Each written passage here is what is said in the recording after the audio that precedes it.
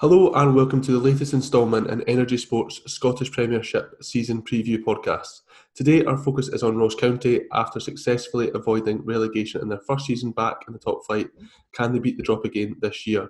I'm Sean McGill and joining me to talk all things Staggies is Andrew Henderson, sports reporter with the Highland News and Media up in Inverness. Andrew, thank you very much for coming on. How are you doing? Not too bad, thanks, Sean. How are you? Yeah, I'm good, thank you. I guess the best place would be start with to say how you sort of ended up covering County. How long have you been following the club? It's been over a couple of years now, actually. It was February 2018, I think I started in my job up in Inverness. I work for a few different weekly papers, and a couple of them are out covering Ross-shire. So Ross County and Cally Thistle are kind of the two main teams that I cover. So I was there just at the tail end of County's relegation season a couple of years ago, and then covered the championship winning campaign, and then last season, as you say, staying up in the Premiership. So it feels like so much has happened at the club Yeah, over the last couple of years. My first week in the job was actually when Owen Coyle left, so I've been there the whole time with Kettlewell and Ferguson. So yeah, it's been a lot of change over the last couple of years, but so far so good. and how do you look back on that last season? Obviously, it would have been the first time you'd seen a full season of them in the Premiership, like you're saying there, of you covering them. So, Mm. and they achieved their objective of staying in the league, which was the main thing, I imagine. Yeah, absolutely. I mean, from day one, they were saying stay up. Yeah, that was the goal, and it has to be for a club like Ross County. You know, it's not the biggest club you're going to get in Scotland, so survival first year backup was great, and I thought they adjusted reasonably well. They had a really good start last season, and then went on a really bad run just before Christmas. But I think a big part of that came down to the fixture list. In the I think 6 or 7 games before Christmas, they played both of the Old Firm back to back, and they had that happen twice last season. So whenever they got the chance to build a bit of momentum, get a decent result here or there, it was taken away from them by playing the big teams, straight after each other. And then I look at the table from last season, and I kind of think it might be a bit of a false position for them, because they had 8 games to go, and all 8 games were against teams in the bottom half of the table. The 3 games they had before the split were the 3 teams below them in the league table when things kind of came to an end. So they were getting dragged into a relegation fight by the end of it, but they could also just as easily have been nowhere near it by the end of the season. And I think that should, in theory, give them reason to be optimistic for this next season coming. I guess a lot of people might have sort of saw that as a decline for Ross County, and they were sort of it could have kept going into sort of dropping into those relegation spaces. But do you think when they were playing the teams around them, they would have found a way to sort of make sure they were kept their head above the trenches, as it were? I think so. They were 6 points clear of Hearts when everything kind of came to a standstill. And part of my thinking with that is I don't think Hearts were going to catch them. Um, but they played well. I think they got a couple of wins against St Mirren last season. Hamilton, I think, was a little bit more hit and miss in terms of the performances. Hearts, they really should have beaten them right at the start of the year out at Tynecastle. Brian Graham missed a penalty, and it ended up being a 0-0 draw. They were more than capable of getting those results, and I think they were really up for it, knowing the opportunity that they had there. Um, yeah, I think they would have been quietly confident of pulling themselves out of the situation they were in. And like you said, the whole time you've been covering them, it's been Stuart Kettlewell and Stephen Ferguson there in Mm. charge. Um, I guess first of all, how does that come about? Because it's not something we see very often in football management, especially Scottish football, is two managers. So yeah, what was the thinking behind putting a team in charge?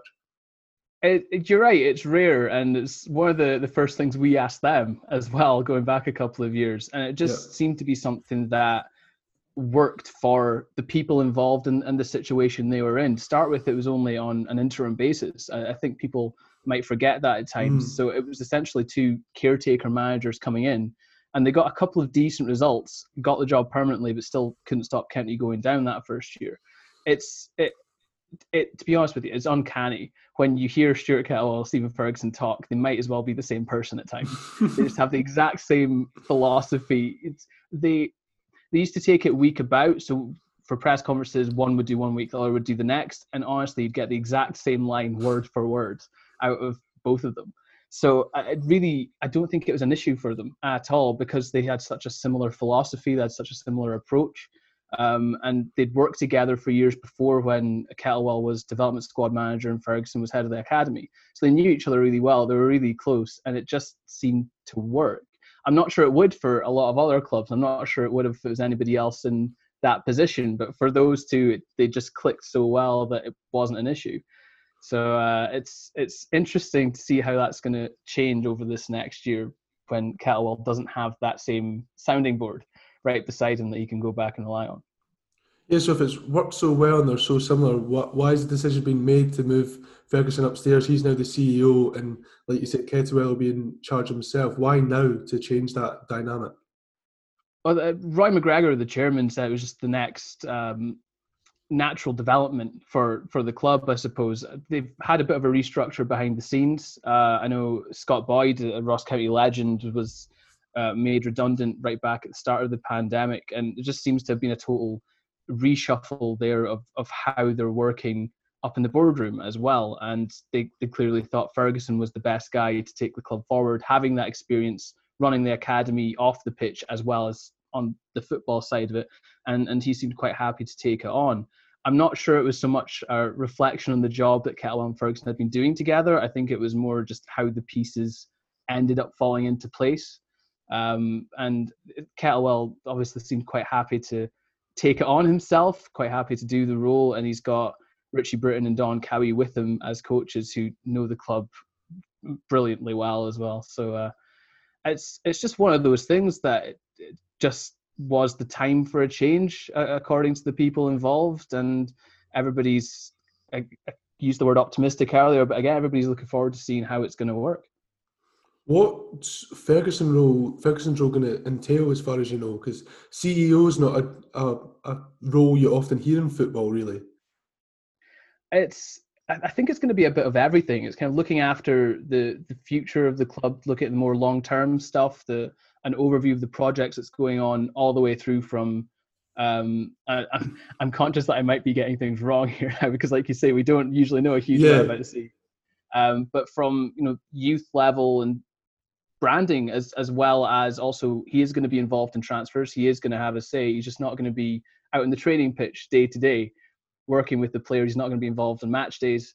It's just going to have, I think, a more overarching view of the entire club rather than specifically working with the first team. And like you said, you'll have a say in transfers, and there's been quite busy this summer at Ross County in terms of comings and goings. We'll start the players who have left. Could you sort of pick any of them out particularly and say they're going to be a really big loss to County, or do you think they've done a pretty good job in retaining their key players? For the most part, I think they've done a pretty good job. The concern for them, I suppose, isn't so much, I think, one specific player. It's that they lost three fullbacks. They lost Richard Foster, Sean Kelly, and Marcus Fraser, who, as the captain the last couple of years, probably is the biggest loss that they're going to have. Not if only, that's unfair on him. But he's came up with some important winners on the pitch, but his influence off the pitch, I think, as well, is something that is going to take a bit of getting used to not having that, because he seemed really well respected in the dressing room. He was always quite happy to put himself forward for club duties. So, there's that. But it's the fullback situation. They've brought a couple of guys in. They've promoted Josh Reed from the reserves into the first team this year. He's only 18, so we don't really know how he's going to make that step up.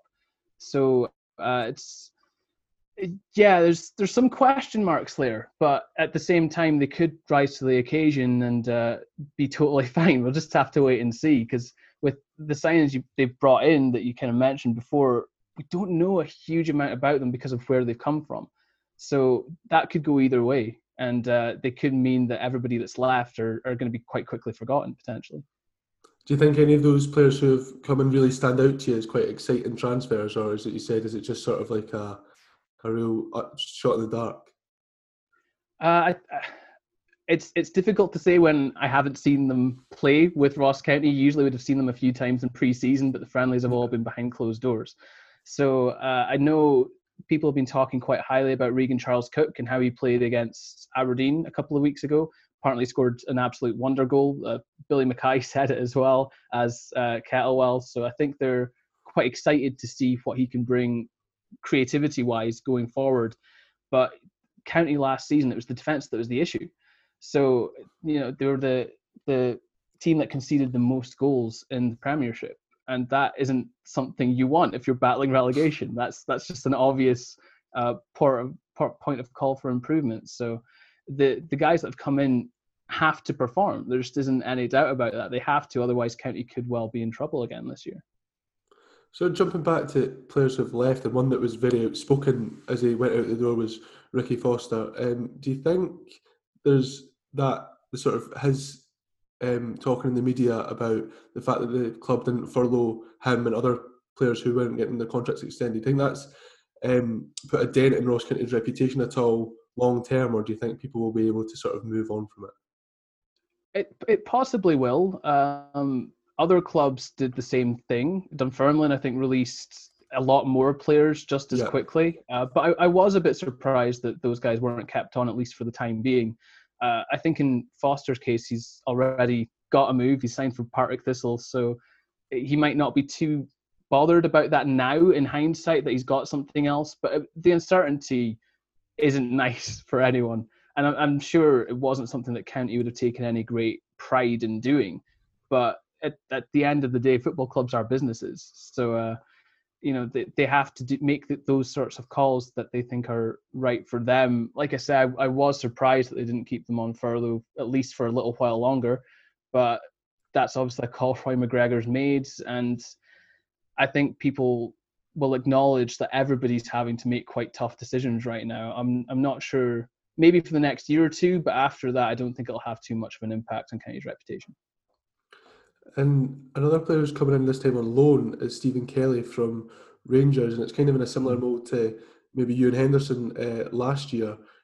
Ewan Henderson didn't have too much of an impact. I think he only made 9 appearances in the league last year. But what are the sort of noises you're hearing about Kelly? Do you think he could be a more successful transfer this time round?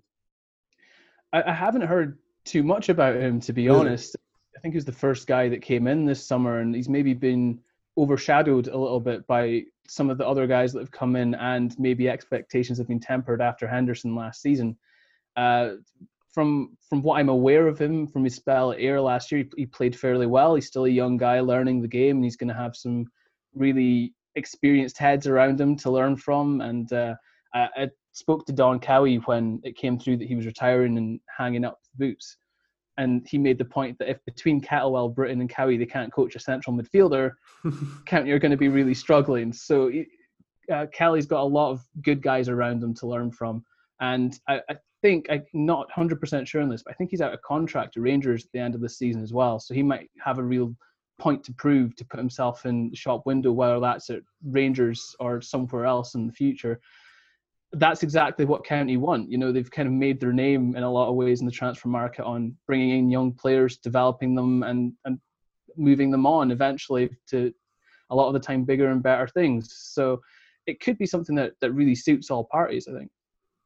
I'm interested to hear your thoughts on County's striking options going into this year, because if you look at the names, I think a lot of it looks like a very competent sort of Premiership strike force. Ross Stewart, Ollie Shaw, Lee Erwin, Billy Mackay. Do you get the sense that if a couple of those can form a really good partnership, then County could look really dangerous in an attacking sense this year? It was their attack that saved them at times last year. I mentioned their defensive record in the league, but getting 2 guys who scored double figures in all competitions for Ross County is crucial, and it's exactly what they needed. You mentioned the names there. Ross Stewart is probably the least established of the 4, and yet he's the one that's grabbing all the headlines. It's exciting if you're a Ross County fan and you're looking at the options, because behind those 4 you've got Michael Gardine, who is capable of unlocking defences kind of at will. Like I say, Regan Charles-Cook can come in and support them as well. Josh Mullen was outstanding in the Championship and maybe took a year to adjust last year, but yeah, those 4 guys up top, it bodes well if they can get them fit and firing. Stewart and Mackay have had a couple of years now to sort of work together and develop that understanding. I think it can surprise people a lot of the time that Stewart's played out wide. He tends to start out on the left, and then there's just a fluidity around the forward line where guys can kind of go wherever they want to or wherever there's space to. But Stewart's got quite a few goals coming at the back post in the air, and his height is a huge asset out there. We saw it with Aberdeen a couple of years ago with Adam Rooney playing as a wide target man almost. And I think there's a lot of eyebrows raised, but it's working for Ross Stewart. And again, if there's a good mix there of experience, of youth, of different styles of forwards, because Billy Mackay isn't going to play the same sort of role as Ross Stewart, and Ollie Shaw isn't going to play the same sort of role as Lee Erwin. But that's probably where Ross County looks strongest, I think, and where they can be the most reliable, hopefully. Yeah, and you're talking about reliability there. I guess that's something that's maybe sometimes been called into question in the county goal in terms of Ross Laidlaw, who sometimes gets a little bit of stick. But do you think he maybe grew into the season last year? Do you think he'll be looking to sort of really kick on and prove himself? Because he does have a fair few doubters, I would say. It's an interesting one. When he first signed, there were quite a lot of fans, I think from Hibs and County, who expected him to be the number 2. They expected someone else to come in and just immediately leapfrog him.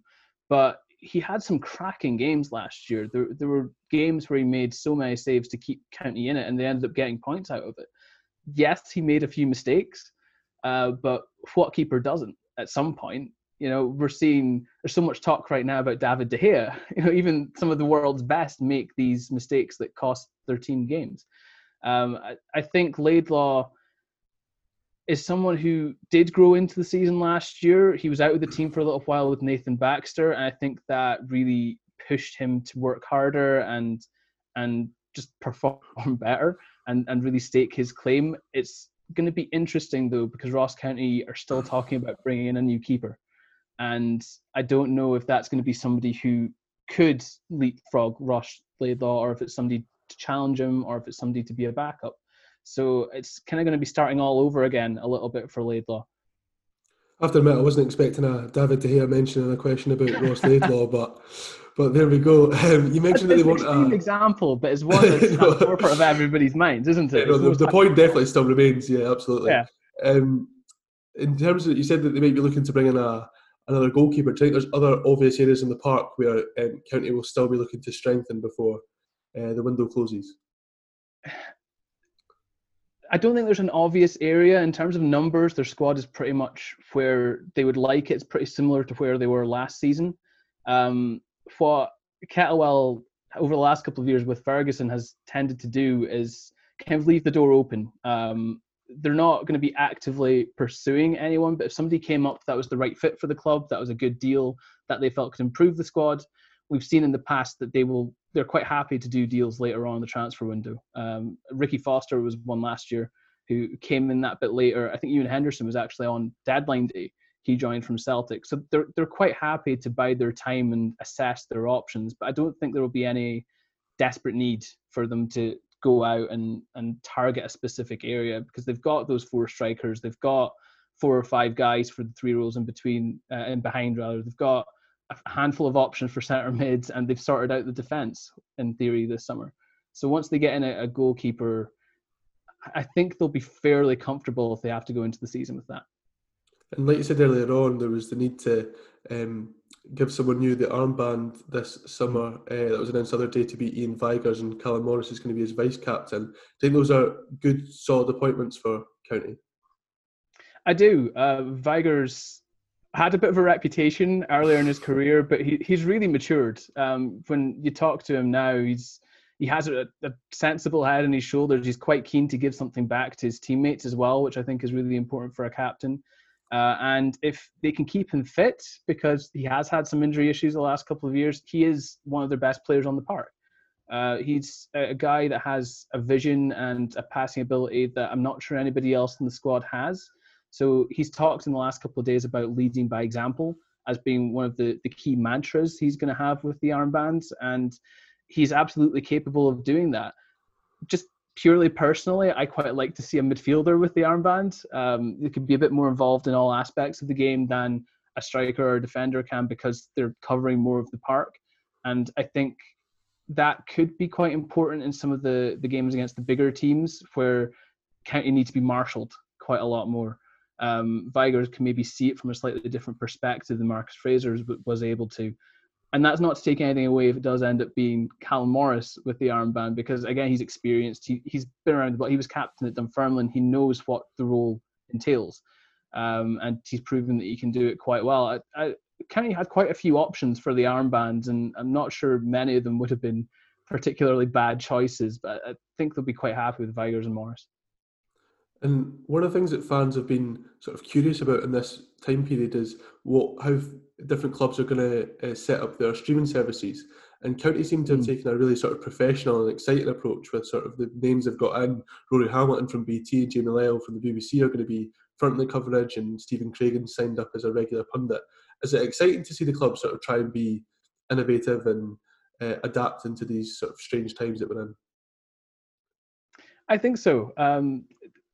Roy McGregor made the point from the very start that they wanted to give fans the best service they possibly could, and that meant going out and getting experienced names, guys who've been in the studio, who know what they're talking about, and not just some, random person who's coming in to commentate on a match or present some coverage, because it could quite easily have been anyone, really. But clubs in general, I think, tend to be going quite high profile. They want to make sure they do this right, because it's totally unprecedented. Nobody's had to even think about this sort of thing before, and now they are, and they're quite keen to do it well.